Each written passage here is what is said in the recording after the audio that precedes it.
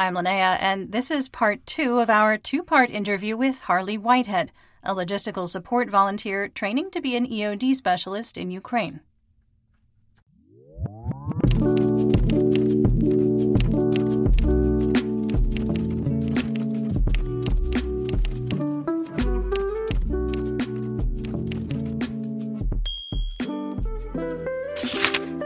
When did you shift completely over into the tactical stuff? Yeah, that was around August. We shifted completely from then. And then we was working up until around October, and then we had a break. Then we started back up again at the end of November.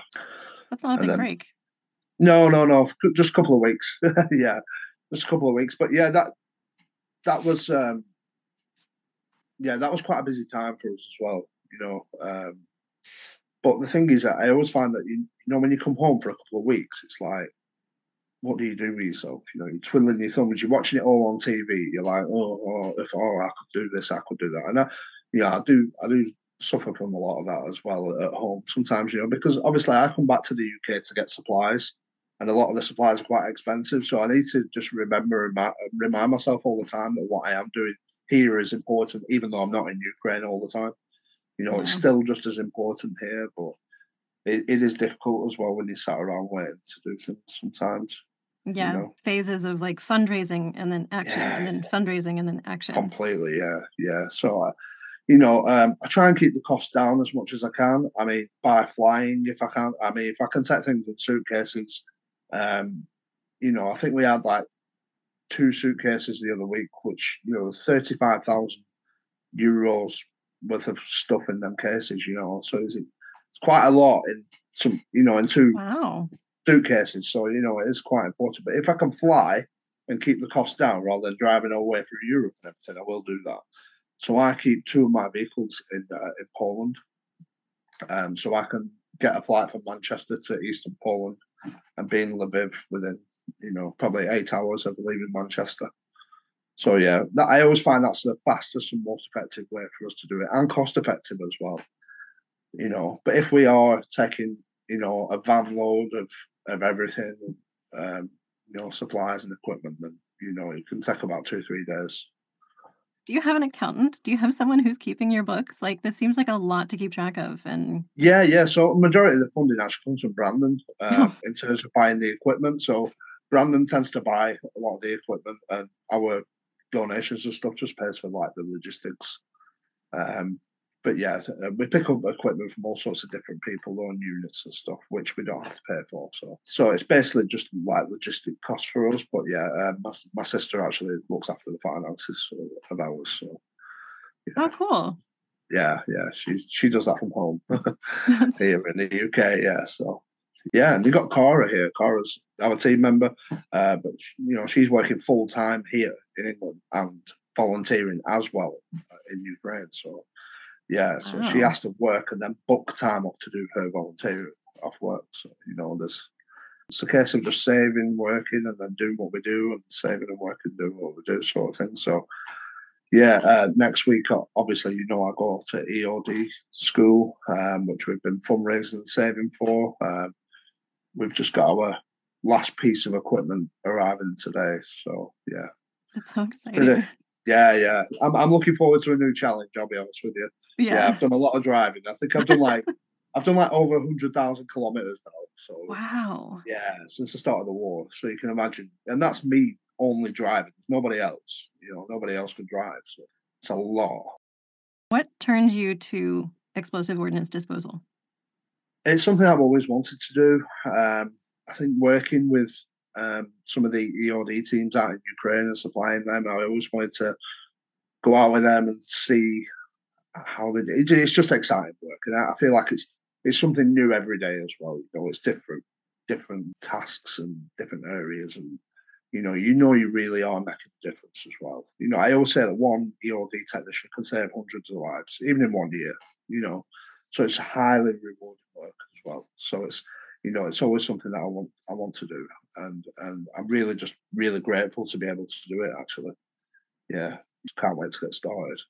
Seems like you're going into it just at the right time, because with the Yeah, counteroffensive, there's going to be a lot of liberated land. Yeah, so Mhm. obviously because a lot of my work actually involves working in liberated territories, so um, we see how bad them areas are. I mean, a lot of people go on about and talk about Donbass and Bakhmut and stuff, but Kherson and Mykolaiv is a really bad region. It's been really, really hard hit. Yeah, it's probably the worst I've seen after Bakhmut. I know people look at Bakhmut and it's all on the floor basically. It's it's all rubble and there's Kherson's pretty much like that. Not so much the city, but the surrounding areas are pretty much just the same as what Bakhmut is like. So yeah, it's still getting actively shelled too. yeah, every day. It's a very dangerous place. I mean, a lot of our work involves working in Kherson, so the area itself is so dangerous, especially for volunteers. Because there's collaborators in Kherson, um, a lot of pro-Russians in Kherson. There was a volunteer who was actually stabbed in the street a few months ago. So, and that was just for speaking English in the street. Yeah, Whoa. yeah. So it's quite intense there. And I was there the other week, and I was stood at a cash machine. There was like 30 people queuing at this cash machine, and everyone was just staring at me. I felt really uncomfortable. Like everyone was just looking at me. It was like a surreal moment. Really, I don't know. It's a very surreal place to walk through. It's not lively. It's empty. It's deserted. Everything's just weird. It's quite strange. People are just staring at each other, and you just don't know what's going on. And we was actually stood there the other week, and someone was videoing us from a car with a phone, and there wasn't even being subtle about it. I mean, there was openly doing it. They didn't care, and it was just very weird, you know. And that's the sort of thing that you've got to look out for because there is collaborators in her song. So we did get offered a base there for free, a warehouse and stuff, but decided not to take it just due to the fact that it's dangerous for us. So for people to know where we're actually based in that area. Obviously, because we use Western vehicles as well, you get followed and people want to know where you're staying and that kind of thing. So there's a lot of that going on, and it doesn't really get reported on or spoke about too much because a lot of what's going on in the east overshadows what's actually happening in the south. Is there a lot of concern with either collaborators or people across the river targeting Westerners? Yeah, completely. Yeah, oh, definitely. I mean, we were concerned. Organisations who I know work in Kherson, they're always concerned about the situation and locals. Since Kherson's been liberated, a lot of people have actually fled since it's been liberated. So a lot of people, like Mykolaiv, a lot of people came back. So Mykolaiv's quite buzzing now and lively to a degree. It's not fully there yet, but it's better than it was. But Kherson, yeah, there's definitely problems and stuff with collaboration and just pro Russians really. So yeah, if you was a Western volunteer, I would have been wearing my uniform. I'd probably just be in civilian clothing. Yeah, just not looking out of place really, because you do look out of place when you're wearing anything tactical or anything like that in her song, and you do get looked at. And I'm not saying everybody's a collaborator, but there's obviously people down there who are like that because when you go back to when her song was actually occupied, there was people walking around with pro-Russian t-shirts and ribbons on, and everything wasn't there. So and there's a lot of them people still there. So you just got to be mindful of that when you're working there. Have you had any close calls in the South? No, not in the south. No, everything's been pretty all right actually. I mean, to be honest, I study a lot of things now and everything before I go to any work. Or, I mean, to be honest, the closest call that I've had is probably getting stuck in the mud, just due to the fact that we study and we're well drilled and everything on where we're going and who we're working with and everything. So you just keep the risk to a minimum, really. There is a road that you do drive if you're going down Kherson, and you're probably only around 1 kilometer or 2 kilometers from the actual Russian lines. So what we was doing was actually driving down that road in the dark without headlights on and stuff during the night. And yeah, everything was okay in that sense. Do you guys have night vision for those kinds of things? We did. We had some, Okay. but we give it away. Yeah. Yeah, we give it away because we don't. But there's another route we can use now, so we don't need to use that road anymore. Um, so yeah, there's another route open now, so which is a lot better actually. So yeah, we didn't need to use night vision anymore. Did you have a lot of logistical challenges with the mud season? Yeah, completely. Yeah, I mean, I got stuck in Kharkiv. It was 2 o'clock in the morning. I was stuck in an abandoned village on my own. It was -10. End of November, and I was stuck. I was stuck there all night. There was nothing I could do. I had no signal. I couldn't ring anybody. I couldn't do anything, and yeah, I was stuck. So, to be honest, that's probably the only time that I've actually genuinely been kind of like scared because I just didn't know what to do. Because there was nobody for probably 10, 15 kilometers. So I'd have had to walk. Yeah, just crazy. It was stupidly cold as well, and I was on my own in the dark at night. So Oof. yeah, when I say pitch black, there was nothing. The only lights that was on was my phone and my headlights on the back. So How did you resolve that? yeah, so there was actually two Polish guys went past. I seen some headlights coming towards me, and I was like, oh, because I've been trying to ring the police to explain that I was stuck. But they kept putting the phone down on me, and I didn't really know where I was either. That was kind of like a big thing because my GPS wasn't working or anything. Um, and two guys came in this car that was Polish, and they had two flat tires themselves. And they was like, "Have you got anything to pull my tires up with?" And I was like, "No." And I said, "Have you got a rope? I'm stuck and everything." And they actually pulled out a broken rope, and the rope snapped the first time again. So they tied it. It was just like a rope full of knots where it had been tied together again. And eventually they managed to pull me out. Luckily, yeah, because I honestly I don't know what I would have done at that point. I had like a full van as well of it, so I think a lot of it was down to the weight of the van, which wasn't helping. So yeah, and it's just because it was so cold as well. It was such like a kind of a scary time. After 2, 3 hours of being sat there, I started like thinking like, what am I actually going to do? Like I was actually getting a bit scared at that point. So yeah. I assume that if you were to like walk out, that you'd have to worry about minefields as well. Yeah, completely. Yeah, because that was liberated territory. So because I think it's an area called Shevchenkov or something like that near Kharkiv. So it was occupied territory. It's completely abandoned. There's nobody there. Um, yeah. So yeah, it's crazy. How do you navigate minefields? Because there are also like a lot of the roads are mined.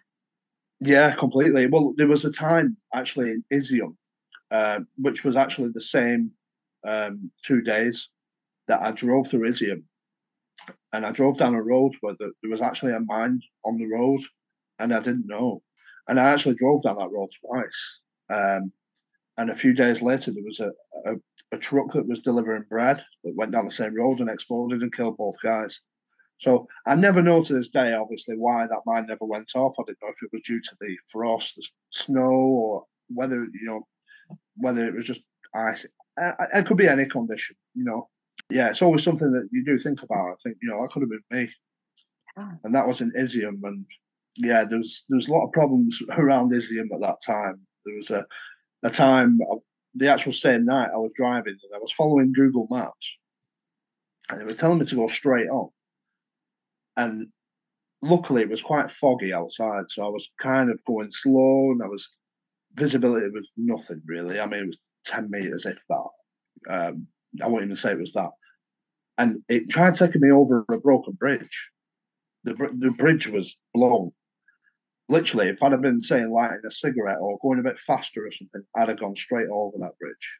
So yeah, that was pretty much the same week. This was all in 1 week.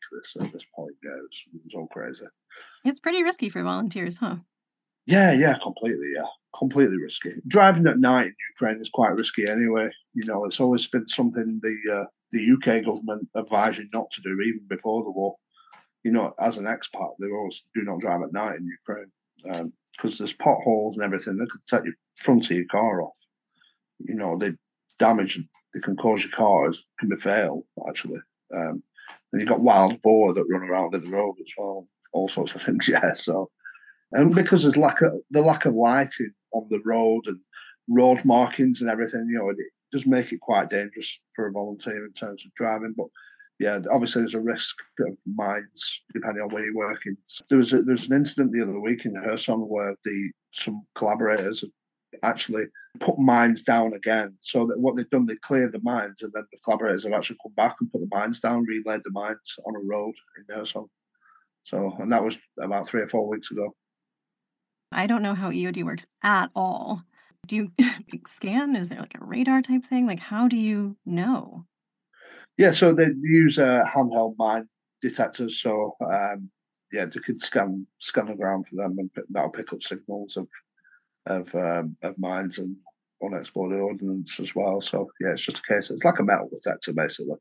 How far ahead does it detect? Like, what's it all depends on the unit that you're using. I mean, you've got good quality units out there, which are quite expensive. I think they can detect within a meter or two of. Yeah, but I think the problem is as well is that because there's a lot of shrapnel lying around, there's a lot of false readings as well. Yeah. So you've got that to deal with. So that's why it's going to be such a long, slow process, for clearing Ukraine of mines due to the shrapnel, and the front line itself is around 1,000 kilometers or something, I think. So yeah, it's going to be a long time. It's going to take decades anyway. I think for Ukraine at the minute, it's just a case of clearing the roads and the access and anything at the side of the road and everything's just going to have to come in good time. They're going to have to be cleared in the future at some point, but it's not that important right now. It's just a case of getting the roads open and getting them safe. We're hearing stories a lot now about maybe non-traditionally placed mines, like in trees, in like doorways, tucked under rubble. Yeah, there's been a lot of that going on for a long time. Even since Butcher, I mean, there was mining a booby trap of the dead bodies. They was putting mines underneath the bodies. So it was a case of actually tying a rope and a hook and line around somebody's feet and dragging the body, just in case there was a mine under it. You've got the OZM mines which jump out from the ground. They're activated by tripwires, so they're everywhere. And they're killing farm animals and everything. If you go around Kherson, you can see there's farm animals and everything dead in the fields, and that's just due to mines and stuff. But another thing in Kherson as well, the Russians actually poisoned the water. It's not just the mines for the farmers; it's the water as well. A lot of the water has been poisoned. So, because the Russians, what they did, they actually threw their own soldiers' bodies down wells. Yeah, so their own dead soldiers, they threw the bodies down the wells to poison the water. So we know of one farmer who lost like 52 cattle, just in one go. So wow, yeah, it's crazy some of the things that are going on, and the cost of it economically for Ukraine is huge. Yeah, in terms of explosives, you've got the Mon 50s, which is like a claymore. You've got them attached to trees and everything, so they're exploding at head height. They're not exploding on the ground; they're exploding up here. So, if you activate that tripwire, within 50 meters kill zone or something, or I think for a Mon 50, or, it's crazy. And that's the sort of thing that's going on at the minute. Wow. So I assume that's kind of some of what you'll do in your training. Yeah. So to be honest, I'm quite looking forward to getting started. So I think because I've been studying theory for so long and waiting to start for so long. I mean, there's actually people who asked me where I was studying because they wanted to do the course. They're actually now qualified before me, So yeah, because I couldn't do the course straight away. I had to wait because I had a few things going on in my personal life. So of course that I could have done earlier, I couldn't do it. So how much? If it's okay for me to ask, how much does it cost? Taking the course, getting all the equipment that you need. What is the startup cost? Yeah, so the course was around €8,500 to do. That was just the level 1 and 2. So if you want to return and do your 3, that's I think another €5,500, which is not something. I'm not doing my level 3 straight away.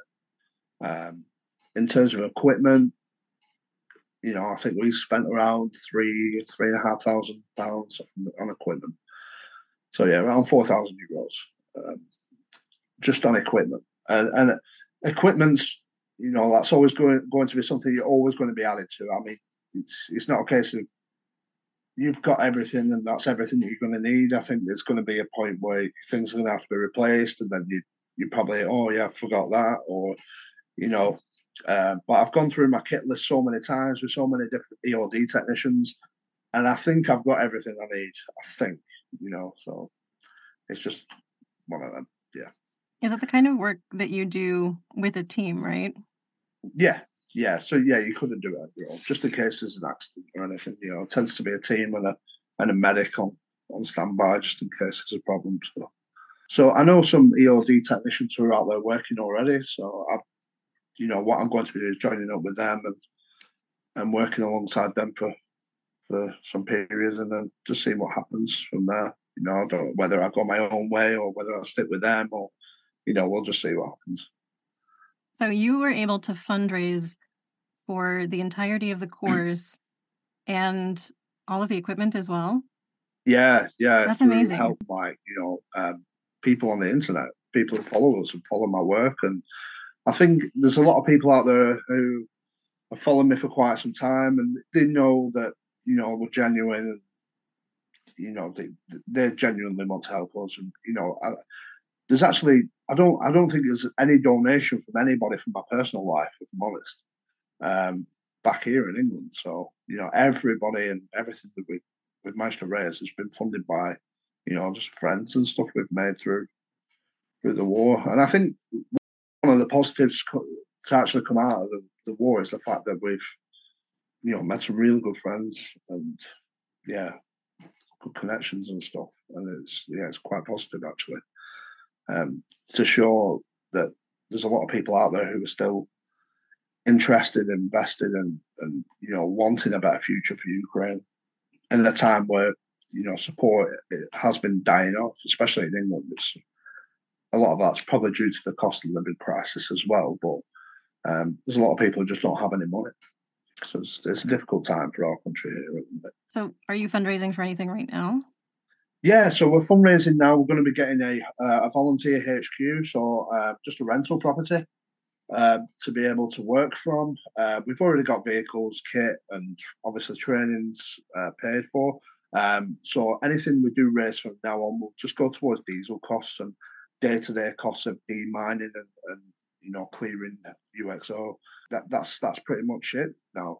I think all the money that we needed, the big money that we actually needed, we've actually managed to raise. So now it's just a case of just day-to-day costs and stuff. Yeah. So I'm hoping the actual costs and money that we do need is actually going to go lower, to operate now. Now the big hurdle's over with, which I never in a million years thought I'd be able to do. Just kind of a dream, basically. I was £7,500 goal to do the course, and I even said I'm never going to be able to raise it ever, and I actually raised it within 2 weeks. Wow. Oh yeah, it was great. How can people send you money? PayPal. So we have a PayPal account and we have a crowdfunder account, which it's a bit like a GoFundMe sort of thing, Yeah. Mm-hmm. But our main source of donation income is actually through PayPal. We receive that instantly as well. Also, we have a partner organisation called Sunflower Project, who are an American registered charity, and you can make donations, tax deductible ones to Sunflower Project, and that money will come to us if you need to do that. Yeah, that's cool. Yeah, yes. So what are the next steps for you? Yeah, so my next steps, obviously, I'm going to go to Kosovo next week to do my training. I'm going to complete my training, and then it's a case of going back to Ukraine, which is going to be around the end of June when I finish training. So yeah. In the next couple of weeks, our goals now are fundraising, getting as much money as we can put aside. We're going to be getting a HQ over there, which will obviously support us and our team. And there's also going to be some animals in that HQ as well who have been rescued from the war. So Cara is actually training at the minute to do a lot of work with dogs. So a lot of dogs have been affected by the war, displaced. Owners have left. Owners have died. So yeah, the HQ is also going to be supporting the animals as well. So Wow. yeah. Got quite a few good things going on at the minute. So It sounds like it. That's pretty exciting amazing. times. Yeah. Well, Cora doesn't want to do ELD, which I understand. It's dangerous work. Wants to do her own thing. So yeah. Well, I know there's a big need for supporting animals.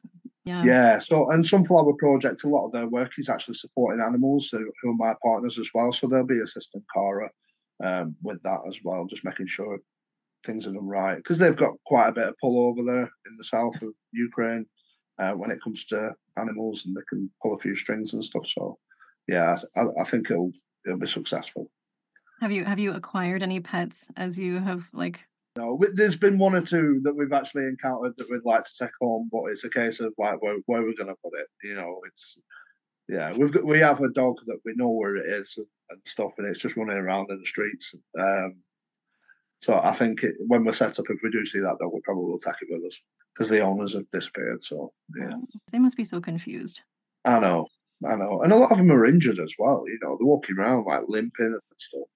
We've seen a dog the other week in Konstantinivka in the east near Kramatorsk, and it was just sat outside a cafe, but its leg was like snapped, and it couldn't stand up or anything. And Oh, there's no help for that animal. There's nothing really anybody can do for it. I don't know if it had been hit by a vehicle or because that's not actually a part that's been occupied, but it's not actually far away from Bakhmut. So yeah, I don't know what happened to that dog, but yeah, its leg was just completely snapped. what is East Lancs for Ukraine exactly? So yeah, so we started off a small community organisation in the north of England. So anybody who knows England knows we have counties, a bit like you have, states and everything. And Lancashire is actually in the northwest of England. So and we are part of East Lancs. So it was just a small community organisation that we set up at the start of the war. And it's just built up from that, really. Some people have left us, some have joined us, and at the minute, we're only actually a team of three. So, but it's always been that way. It's never actually been more than three. So, yeah, we had like a fourth member on, but I think she only lasted about 2 weeks. So, Yeah, yeah, I think she got her photographs and then doing a good deed, and then she disappeared. So, the dopamine is there. Time to move yeah, on. yeah, Yeah. yeah, of course, yeah, yeah. So that's our story. Yeah. Is that going to be kept up? Yeah. We're thinking of renaming. Obviously, when we start the EOD, but I think we'll think of that at maybe a later date. Let's just get qualified and get our heads in there first. Get our feet on the ground stuff first, and then we'll look at maybe renaming. Yeah, because it's not going to be so much humanitarian aid for civilians anymore. It's going to be more, EOD clearance and stuff. Yeah, so I mean, the war's going to be lasting a long time. It's not going to end anytime soon. And the problem with mines is it's going to go on for decades. So I mean, there's no Yeah. rush on our part to do anything. I think I've got my own goals, and my main goal is to be a mine clearing charity in Ukraine, and obviously work towards that eventually, where we can actually provide our own training and stuff to others. That's the goal, but we're way off that yet. But yeah, that is the goal. It's always going to be ongoing. Our project's always going to be a long-term project. Ukraine is my home, so I'm not going to be going anywhere anytime soon. I've always seen my long-term future in Ukraine. So for us, it's a long-term project, and the fundraising is always going to be ongoing. It always is. I mean, we always need as much money as we can. I think at the start of the war, we was getting a lot of money, and we was like we didn't know what to do. We got to a point where we didn't want any more because we was like, that's just going to end up keeping us here even longer and longer and longer. So, but as time went on, you kind of fall in love with what you're doing.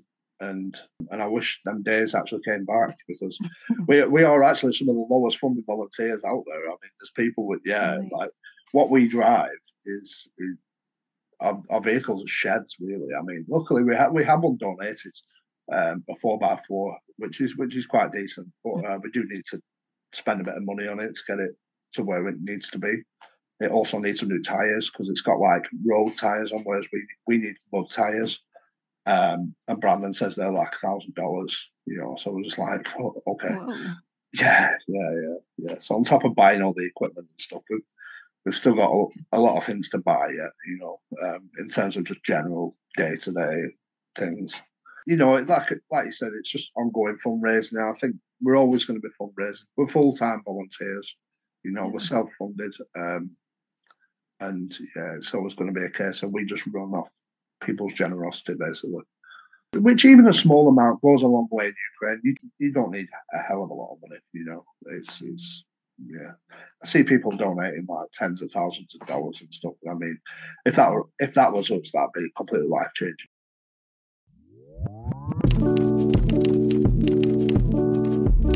And that's the end of part 2. You can follow Harley on social media at East_Lanks, the number 4, UKR_Harley on Instagram, EL4UKR_Harley on Twitter, and East Lanks for Ukraine on Facebook. Obviously, all of that will be down in the description.